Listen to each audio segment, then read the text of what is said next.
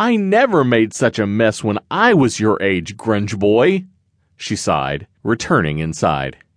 Henry wanted to explore gardens, except he didn't have one. The next-door neighbor, Mrs. Saflowski, did. She loved flowers. She even had a bird bath among her prize-winning roses. The birds looked hungry. Henry tiptoed toward the bird bath and dropped in 16 worms he'd been saving.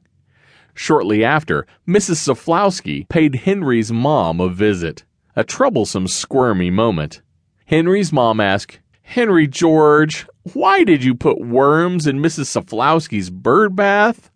Henry replied, "I didn't have any bugs."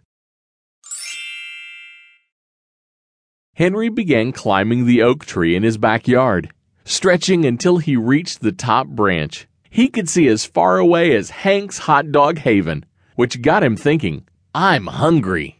His mother stepped outside and hollered, "Time for lunch, Henry." Be down in a minute, Mom." His mother screamed, "Oh no, stay right there, Henry George. I'll call for help." Where did she think he was going to go? 40 minutes later, firefighters were placing Henry into his mother's arms. She nuzzled his neck. "Oh, my Grunge boy, please don't scare me like that again.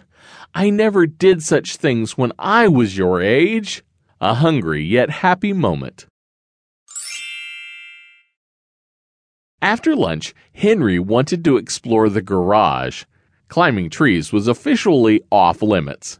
He found paint cans in his mother's favorite colors. 2 hours later, Henry's mom began looking for him. It had been quiet for too long, and her head was beginning to ache. "Henry, where are you?" "In here, Mom." Henry's mom sprinted toward the garage door and flung it open. She couldn't believe her eyes. Surprise! Wow.